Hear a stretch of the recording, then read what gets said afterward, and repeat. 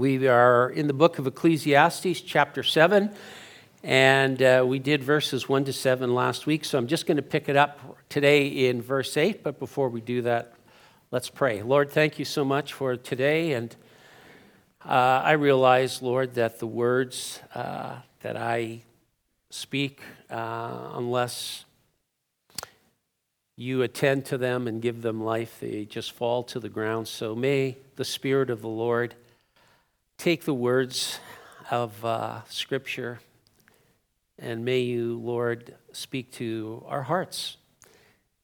And we ask, Lord, this in Jesus' name. Amen. So we're talking about Solomon, and he's talking about really practical wisdom. And this chapter is written within of Proverbs. It would be like reading a chapter out of Proverbs. So we're going to basically go through this verse by verse, and the way that we interpret Scripture is very simple, literally. And I would just say that if the literal sense makes plain sense, seek no other sense, lest you get nonsense. So when the Bible talks about certain things literally, then if it makes plain sense, that's what it means. If it means Jesus speaking that he would desire to take Israel under his wings, like a hen takes a chick and protects them, it does not mean our Savior is a bird. It simply means that he would like to protect us as a mother would protect its children. There will be an exam. All right, verse 8. The end of a thing is better than its beginning. The patient in spirit is better than the proud in spirit. The key words in the first 10 verses of this chapter is the word better. And we see it a number of times. And in verse 8, he says, the end of a thing is better than its beginning. That is particularly true of my golf game. And the patient in spirit is better than the proud in spirit. Now, he said finishing something is better than starting. He said patience is better than pride. And when we look at the word better, it doesn't necessarily mean that it will be more enjoyable or that it will be more fun. It just says that there is something better. And if we're talking about applying godly wisdom to our life, and we look at Scripture, then we know that the end is going to be better than the beginning, because the end of our life is eternal life with the Lord Jesus Christ. Jesus said that I go to prepare a place for you. If it were not so, I wouldn't tell you these things, but because I am, I'm going to come back and I'm going to receive you, and you will be with me in my home. So we know that the end, in this case, is better than the beginning. And if we look at Scripture and all of the people that God called to serve him, whether it be the patriarchs or the judges, the kings or the prophets, many events in their lives were not fun and they weren't enjoyable. But they entrusted themselves to godly counsel and wisdom, and the end was better than the beginning. It was even better than the process. So why do I say that? Simply because there's a biblical principle that's given to us in the Bible, and it's in Philippians 1:6, and it states this: being confident of this very thing, that he who began a good work in us, or in you, will be faithful to complete it until the day of Jesus Christ. In other words, we know that God is faithful. He started a work in us. Sometimes we look like a construction zone, There's debris all over the place. There's piles of dirt, and you drive around and you go, what in the world is this all about? And then you come back a year later and there's a bypass in a beautiful building. But at the time, it just looked like a bunch of construction going on. So we know in this sense that when we entrust ourselves to God, that the end is better than the beginning. It doesn't mean that it's possibly more fun, but the Bible tells us that we can trust the Lord, that whatever He's doing in our lives, He's going to complete it, and that's what we walk in and hang on to. Does that make sense to you? I was reading a commentary. It's called Preach the Word commentary, and I want to quoting of verse 8 as a dark and cynical comment about the vanity of life. The sooner we get done with all this, the better. Yet it's clear from what the preacher goes on to say that he is making a positive point. When he talks about the end of something, he's talking about its result or outcome, the end product. Many things that do not seem all that promising at the beginning turn out well in the end. This is always true of anything that has the blessing of God. All's well that ends well in His gracious plan, because we know that for those who love God, all things work together for His good. If you drop down just a couple verses in verse 10, he reiterates this same thought where he says, do not say, why were the former days better than these? For you do not inquire wisely concerning this. If the temptation in verse 8 was pessimism about the future, the temptation here is about nostalgia in the past. Some people like to talk about the good old days. They want to go back to the way things were, possibly because they forget how bad things were back then. Rather than looking forward, we always have a tendency to look backwards. And of course, the classic illustration of this in the Bible is the people of Israel when they were brought out of slavery and brought out of Egypt, and they were going towards the promised land. They had been powerfully delivered from Egypt and from the bondage that they were cruelly under. They had seen God destroy the Egyptian army in the waters, and now they were in the desert sitting around the campfire, and they were complaining against God, and they were longing for the good old days back in Egypt when they could eat leek and onion soup. We're like that a lot of times. God brings us out of something, and then we start walking through what we call the deserts, and we don't realize that in the deserts, God is working deep purposes in us, and we go, oh, to be back in Egypt. The good old days when we were slaves, eating leeks and onions around the old campfire. Sure, we were beat within an inch of our lives, but hey, who cares about that?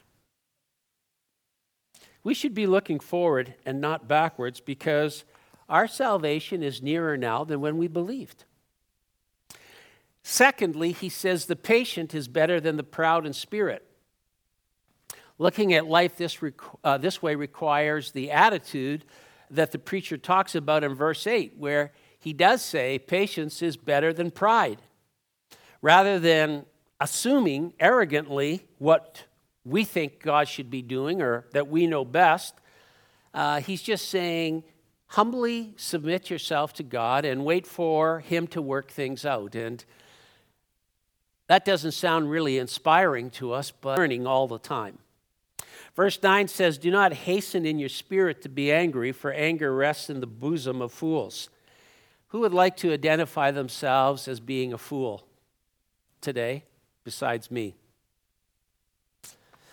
The ESV, the English Standard Version, says, do not be quick in your spirit to become angry, for anger lodges in the heart of fools. One of the easiest ways to tell whether we're really trusting God's timing or not is to see how angry we get when things don't turn out our way. This is called the sin of exasperation. It's right there in Baldwin, chapter 3, verse 2. You can read it. Then in verses 11 to 19, he gives us some practical proverbs about wisdom and life. In verse 11, he says, wisdom is good with an inheritance and profitable to those who see the sun. The NIV says, wisdom like an inheritance is a good thing, and it benefits those who see the sun.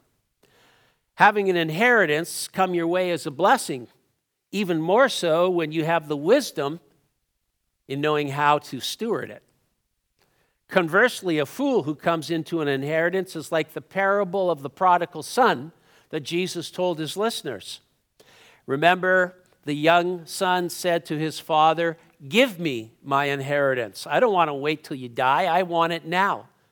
And then he went off into a foreign land, and there he squandered all that he had, only to find himself living, a good Jewish boy, living in the pig pens of the Gentiles. The Bible says when he came to himself, he said, I will arise and go to my father. The old saying is true, a fool and his money are soon parted. So having an inheritance with wisdom while you're still living under the sun is a good thing. Verse 12 says, for wisdom is a defense as money is a defense, but the excellence of knowledge is that wisdom gives life to those who have it. The ESV says, for the protection of wisdom is like the protection of money, and the advantage of knowledge is that wisdom preserves the life of him who has it. The rendering of the word defense there in the Hebrew actually means a protective shade. In other words, money can give us good things in life, but that certainly doesn't equate to a good life or eternal life. And the Bible tells us that there's a difference between the things that money can buy that are good, but actually having the things that are valuable in life that makes a good life. There are a lot of people who have a lot of money but don't have a good life.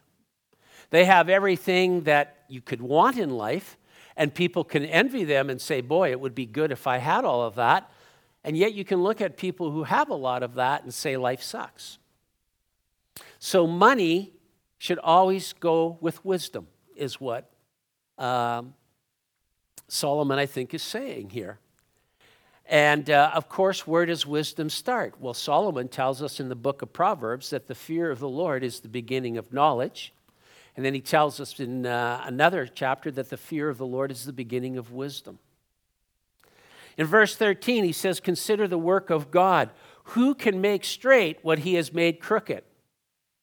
This is an interesting verse, isn't it? The preacher says, consider the work of God. Have you considered the work of God? If God puts some twists and turns in our path, are we going to argue with him about it and tell him to straighten out? That's kind of what's happening here. The bigger question that we probably would want to consider in this verse is, why is not the way straight for us all the time? Why does it seem crooked? Again, when we look at the whole of Scripture and how God deals with people and nations, it seems to me that God always selects the best paths, but never the easiest ones. Some are crooked because God is dealing with attitudes in our lives. Some are crooked because there's disobedience and a lack of faith in God's words and in God's ways, and he wants to demonstrate to us his trustworthiness. Some are crooked because he's bringing us into a greater fullness of fellowship with him. Some are crooked because he's protecting us from ourselves. The other thought that occurs to me when considering these types of verses is that God always knows the straightest point between A and B. And sometimes it's the crooked path that he chooses for us so that we might arrive where we need to be in a way that pleases him. Either way, I am content that he is God and I am not. And everyone should be thankful for that. I'm very thankful that you are not God and he is. Because if I was God, you'd all be booted to the curb along with myself. And before you judge me, you would do the same thing. And we'll talk about that a little later in this chapter. But either way, I am content that he is God and I'm not. And for my part, I will trust him, even if at times the paths seem crooked and not straight. I might not understand it, but I don't have to understand it. I simply need to trust him. And this is part of the practical advice that Solomon is giving to us as people. Verse 14 says, in the day of prosperity, be joyful, but in the day of adversity, consider. Surely God has appointed the one as well as the other, so that man can find out nothing that will come after him. So in the day of prosperity, be joyful, but in the day of adversity, consider. Think about it.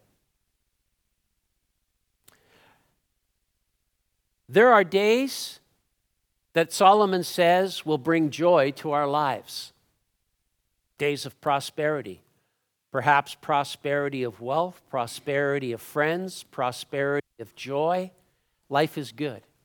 You get up in the morning, the sun is shining, and you're looking forward to it, and there are days where there are days of adversity. And these days of adversity make us reflect upon the character and the trustworthiness of God. Because any time that we go through adversity, the first thing that the devil whispers in our ear is, if God loves you so much, where is he now? Where is this great God of love? Where is this God who says that he'll give you peace that passes understanding? Well, one thing I do know with certainty is that God is always working in a way that protects me from trusting in myself rather than in him. Adversity has ways of purifying us. It has ways of winnowing the trivial and temporal to what is lasting and eternal. Adversity has ways of getting our attention and asking ourselves what's really important in life. And often it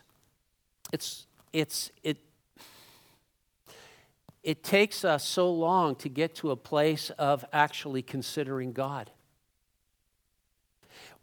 When things are good, it's like, party on.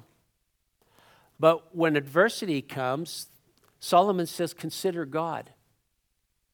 I don't think it means consider God in a negative sense. I think it means consider God in the sense of what are the big questions in life that you're asking and what really are you building your life upon?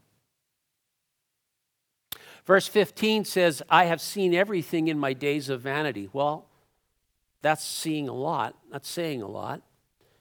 And there is a just man who perishes in his righteousness, and there is a wicked man who prolongs life in his wickedness. This is true. Good people die young, and wicked people can and do live long lives.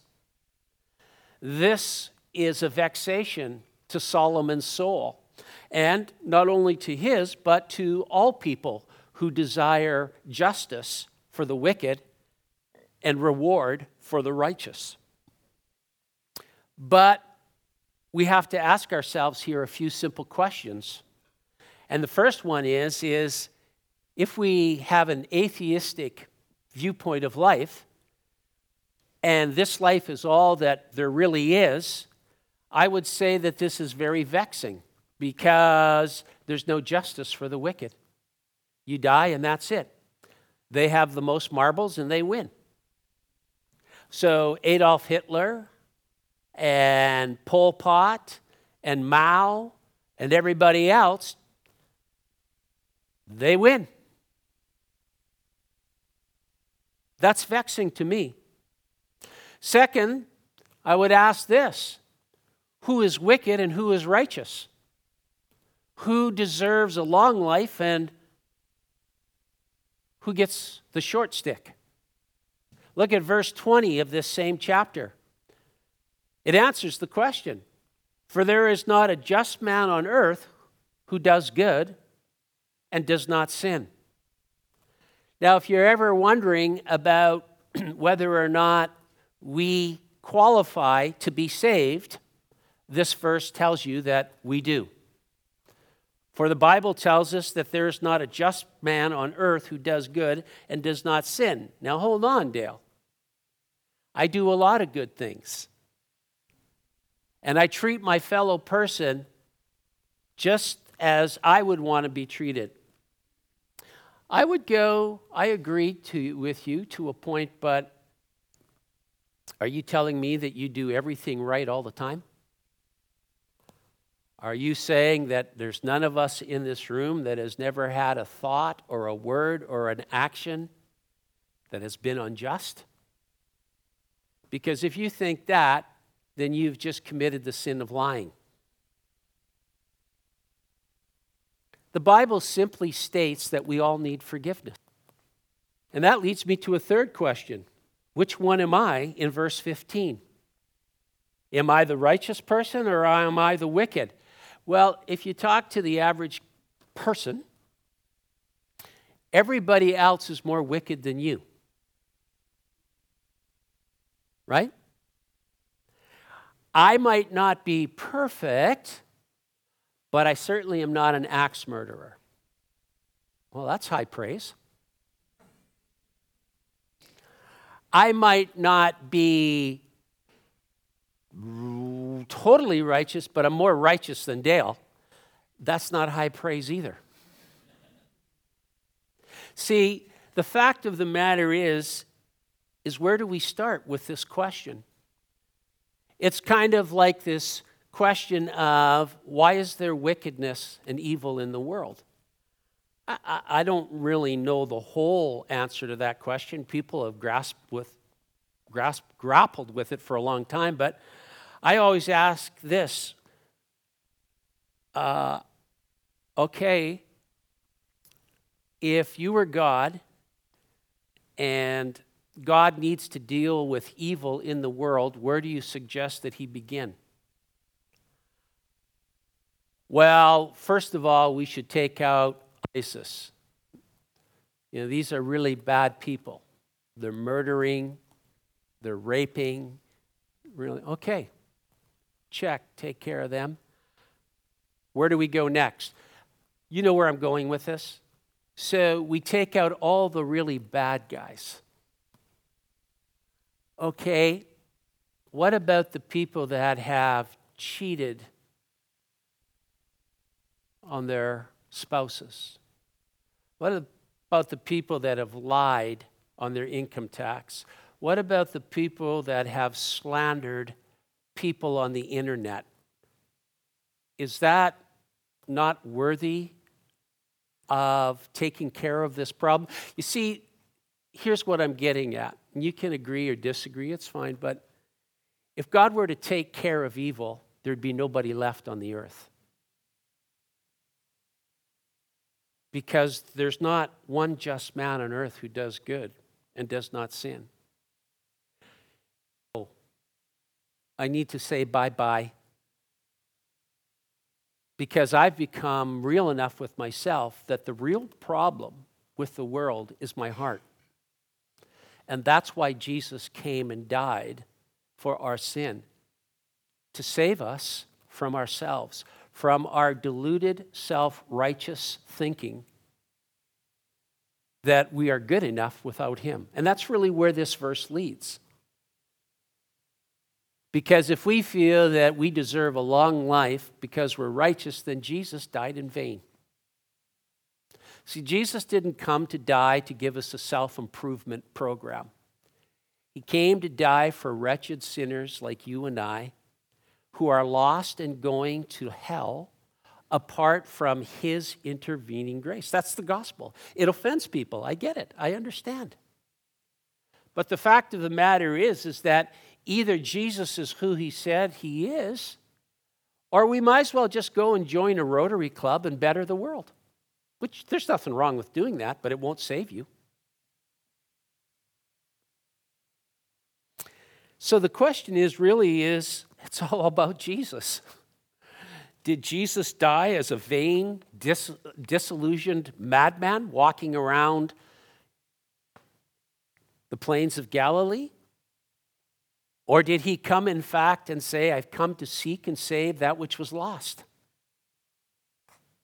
And that apart from him, there is no other way to the Father, which he claimed to be. So my case as a gospel preacher, as someone who believes the Bible, is it's all about Jesus. He is who he said he is, or I'm just a delusional human being. And so are you. So I put the ball back in anybody's court and say, read the Bible for yourself. Read the Gospel of John.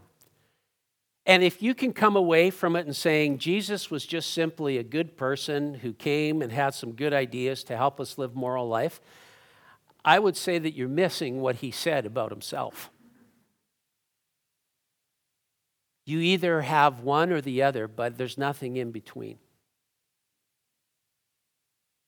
And that's the good news. The good news is the gospel is just that easy to comprehend. It cuts like a knife, but it feels so right.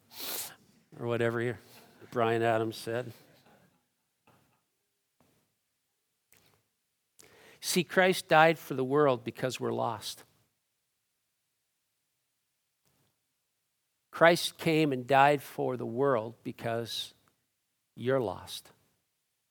I'm lost. If I'm not lost, then Christ is a delusional person. And the Bible is not true. So eat, drink, and be merry, for tomorrow you die, and there is no justice. Now, if there's another way of seeing this, let me know. I'm open, but I don't see a third option here. Verse 16 says, do not be overly righteous, nor be overly wise.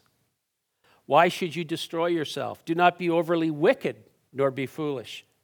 Why should you die before your time? It is good that you grasp this and also not remove your hand from the other, for he who fears God will escape them all. When I first read this, I went, oh, what's this all about? Is Solomon on the timeshare of wickedness and righteousness? Pastor Warren Wiersbe says that in the Hebrew text, the verbs in verse 16 carry the idea of reflexive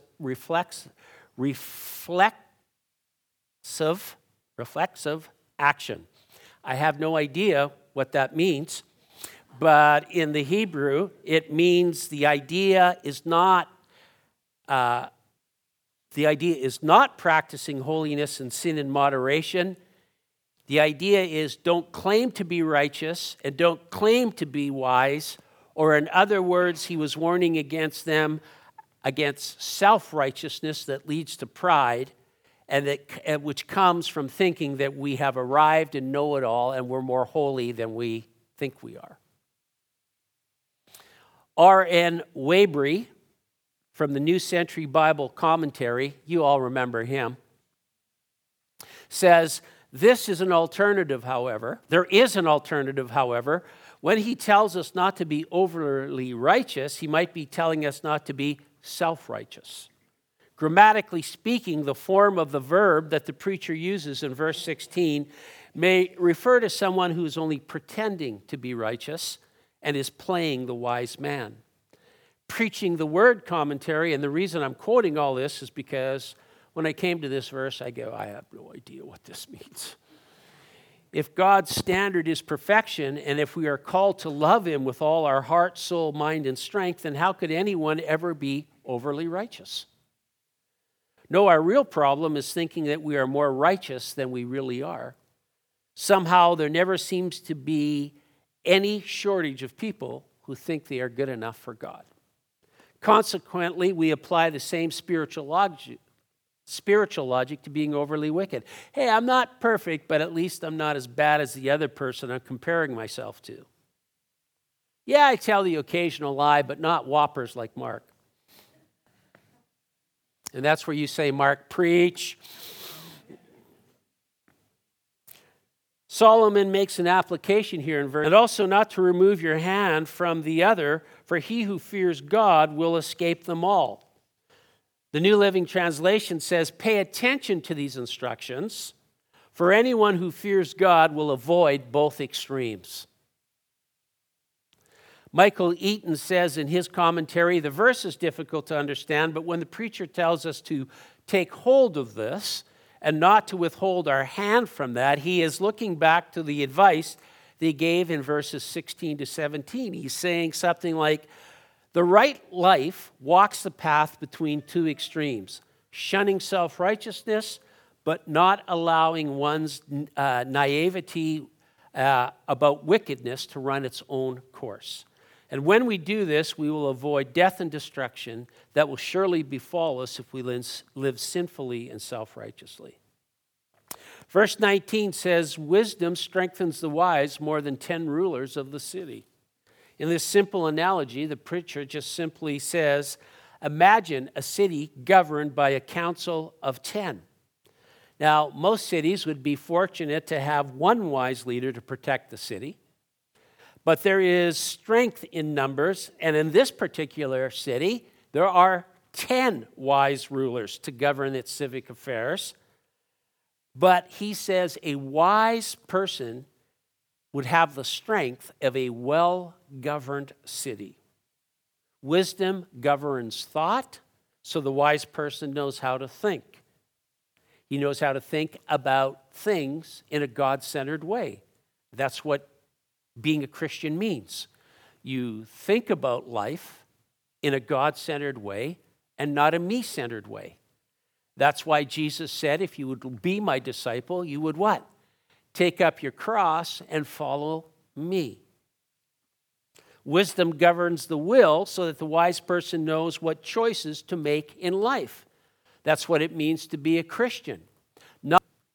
There's a new sheriff in town, so to speak. There's a new king on the throne. It is no longer moi, but it is King Jesus. And I'm seeking to do his will, not because I have to, but because the Holy Spirit that now lives in my heart gives me the desire and the want to say, I long to live the way the Lord wants me to live.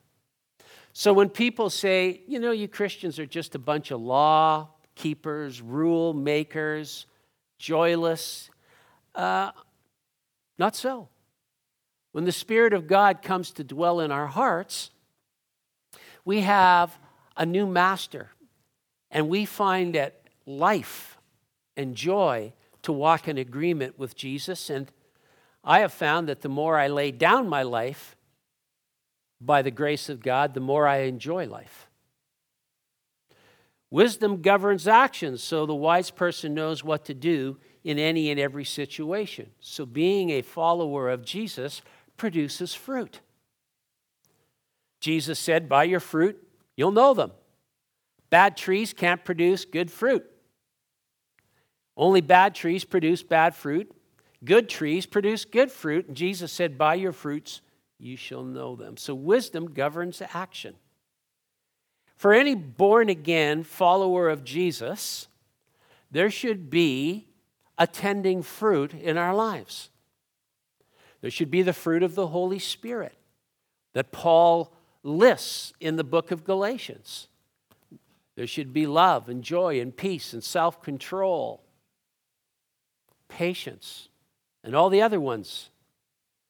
Doesn't mean that we're perfect in it. It just means that there is a desire to move towards letting Jesus take more and more control of our choices and our attitudes and our wisdom.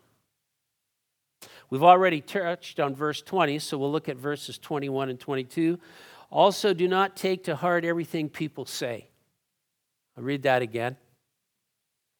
Also, do not take to heart everything people say, lest you hear your servant cursing you. For many times also your own heart has known that even you have cursed others. Boy, what a verse for our social media generation. I'll just give you an opinion, okay? This is not based upon, I read this in a science journal. I think that social media is putting so much pressure on kids today that it's affecting them adversely. That's just an opinion. I think a kid, anybody can pick up their phone, log on to Instagram or Snapchat or Facebook or whatever it is that you like to use, Twitter, and all someone has to say is something, and it goes around the world in a matter of seconds.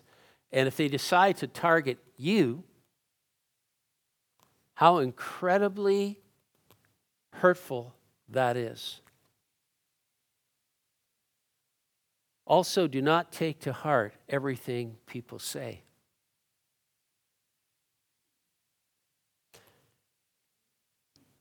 It's excellent advice, since to take too seriously what people say of us is really asking to get hurt. And in any case, we have all said some things that have wounded others. And that's the kicker to this verse. Solomon is saying, listen, don't take everything to heart. There are some things that you should take to heart, but don't take everything to heart. And just remember all of the flippant and stupid things that you said about other people. Reminds me of the humorous story of the young clerk who was working at the produce department of a grocery store. A woman approached him and said, "I'd like a half a head of lettuce." He said, "Ma'am, we don't sell half heads of lettuce here." She says, "Be that as it may, I want a half a head of lettuce, young man, and I want you to go and get it for me now." Now, because this guy was a servant and realized that the first rule of business is the customer is always right, even when they're totally out to lunch, they're always right. So he proceeds to the back of the store. He goes through the swinging doors to the staging area where the produce department is. He comes to the manager. He does not really realize that the woman has followed right behind him and is standing directly behind him out of his view. And he says to his manager, "Hey, Frank, you won't believe this, but there's a nutcake out there that wants a half a head of lettuce." To which he starts pointing, and he looks back, and this woman would like the other half.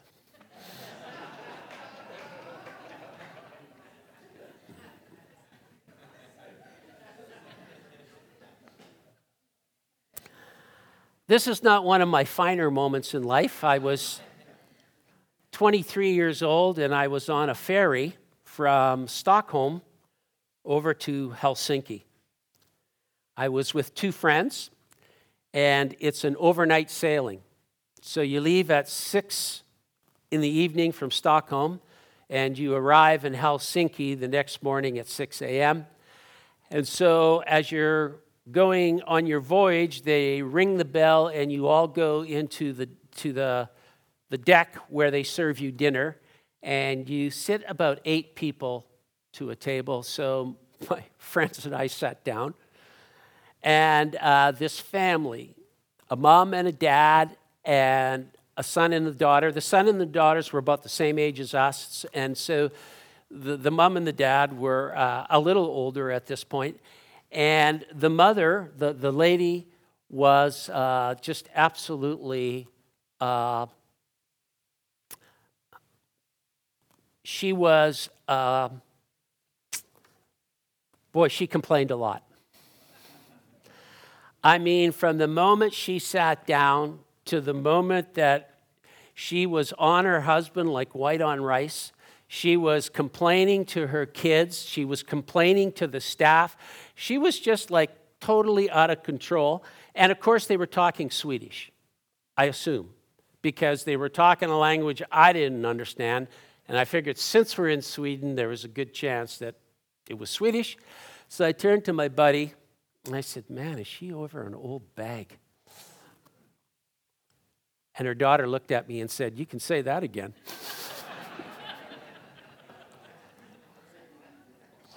I said, "Excuse me, I feel like I need to go to the bathroom."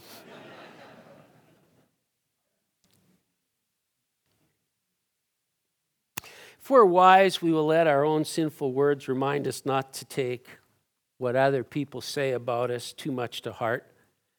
But to make allowances for them, offering them the same grace that we often need in our own lives so often.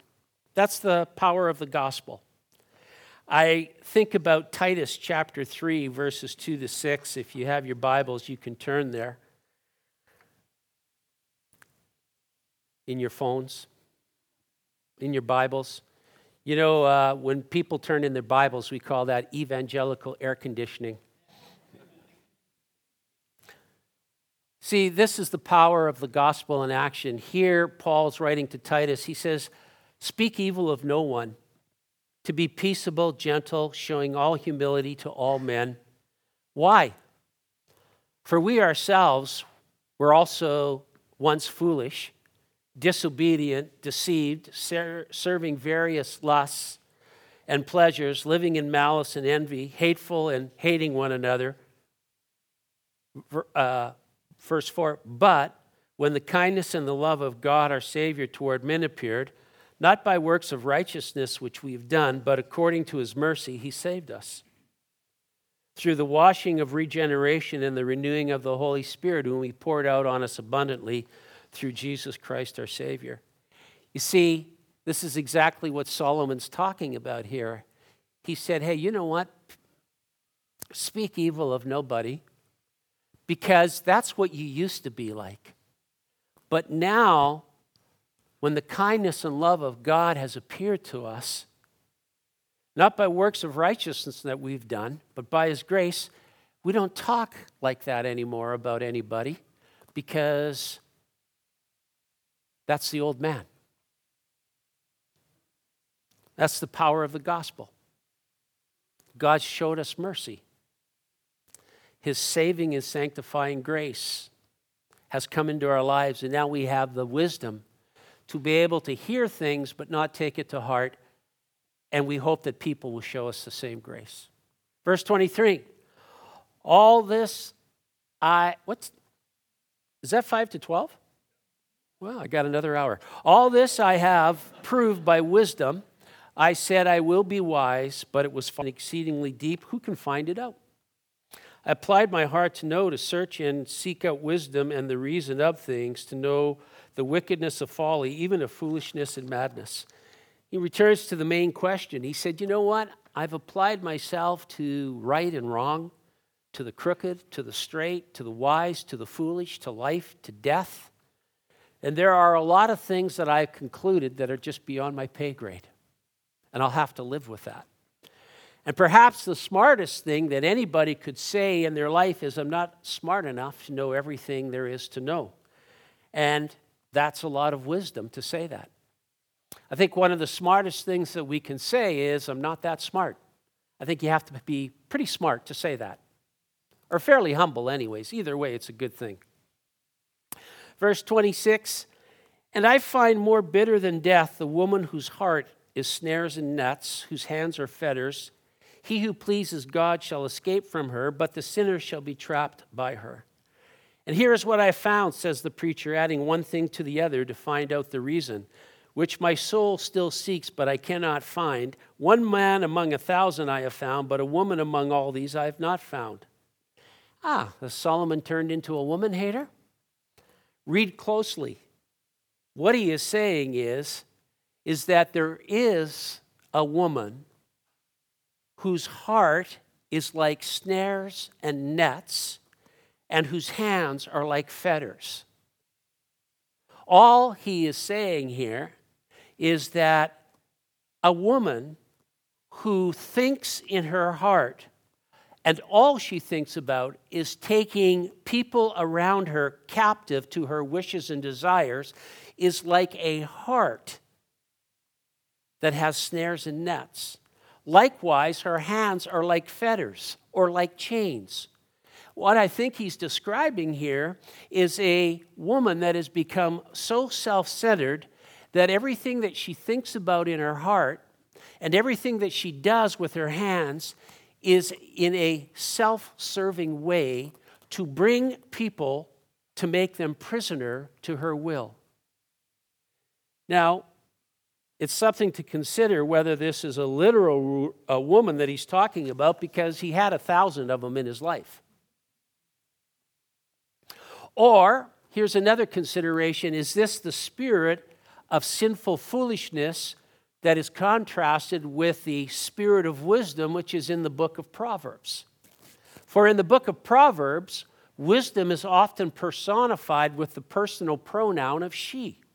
For instance, in verse 20 of chapter 1, wisdom calls aloud outside, she raises her voice in the open squares. Then, in the next 7 chapters, he talks about another woman who is out to seek and to destroy the life of the wise man through fornication and adultery. For instance, in Proverbs 2:16, he says, to deliver you from the immoral woman, from the seductress who flatters with her words. Proverbs 5:3 and 4, for the lips of an immoral woman drip honey, and her mouth is smoother than oil, but in the end she is bitter as wormwood, sharp as a two-edged sword. Proverbs 6:32, for whoever commits adultery with a woman lacks understanding, and he who does so destroys his own soul. That is a spirit of foolishness. Now, it's just a thought whether Solomon is talking about a literal woman that he's thinking about here, or whether he is talking about metaphorically a spirit of wisdom versus a spirit of foolishness. You can make up your mind. But he does say, whatever it is, to be linked with such a person, he said, I would find that more bitter than death. But he who pleases God will escape her. Why? Because you have godly wisdom and you fear the Lord. Verse 27, here's what I found, says the preacher, adding one thing to the other, is to find out the reason which my soul still seeks, but I cannot find. One man among 1,000 I have found, but a woman among all these I have not found. Although the preacher does not say it right out, the implication seems that he is looking for a wise and righteous person, and he says, out of 1,000 men I have found one, and out of 1,000 women I have found none. Either way, I think the implication is wisdom is hard to find among people. Lest we think that the preacher viewed men more positively than women, let's remember in verse 20, surely there is not a righteous man on earth who does good and never sins. It reminds me of the story of a funeral of a wicked man. There was in a town 2 wicked brothers, and they controlled everything in the town. There wasn't a person in the town that these brothers had not cheated, swore at, fought with, mistreated. They were the worst of the worst. They were despised and wicked, and the whole town knew it. One day, one of the brother ups and dies, and the other, wanting to salvage some dignity and respect for his brother, goes to the local pastor and wants to cut a deal. He says, Pastor, I know that your little church is growing and you need a new place in this town to relocate. And I know that you're looking at a piece of land right in the middle of town that I just happen to own.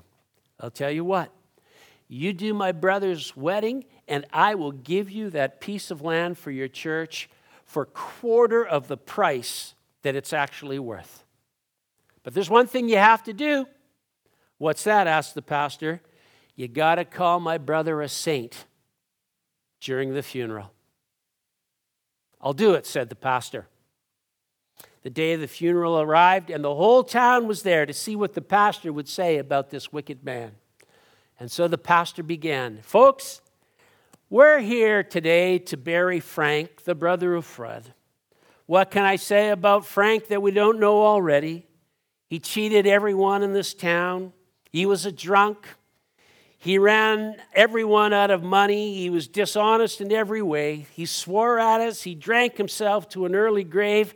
But I want you to know, compared to his brother Fred, he was a saint.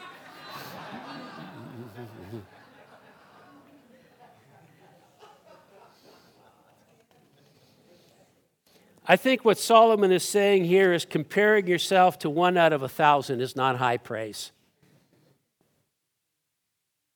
Truly, this only I have found, that God made man upright, but they have sought out many schemes. Here's the conclusion of the matter. It is a Christian doctrine about original sin. And theologians have long looked at this verse in Ecclesiastes 7:29 because it tells us about the creation and the fall. It begins, strangely enough, at the beginning. That the way that God made us in the first place is good, but man has had a fall. And that he has been scheming ever since. And this, as far as Ecclesiastes 7 can take us. But it's not the whole picture, because even though we've fallen, Jesus has come to rescue us, and that's the good news of the gospel. And so, to conclude today, Solomon asks the big questions that everyone does. I'm looking for wisdom. Where will I find it? I'm looking for satisfaction. Where is it found?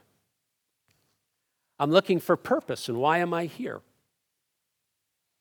And he ends with the conclusion of what Christian theology teaches the world, and that is this. You're created by God. You have a purpose in this life. And God, I hear that, and God wants you to know his love. And so he simply says, agree with God, admit. Believe upon the Lord Jesus Christ. I don't know how hard it is to do these things, but from my point of view, I'm not asking you to find a secret decoder ring. I'm not asking you to build a double lane over to Hawaii, though I'd love if you did that. God's not asking you to do any of these things. He just simply says, admit your sin, believe on the Lord Jesus, and confess with your mouth.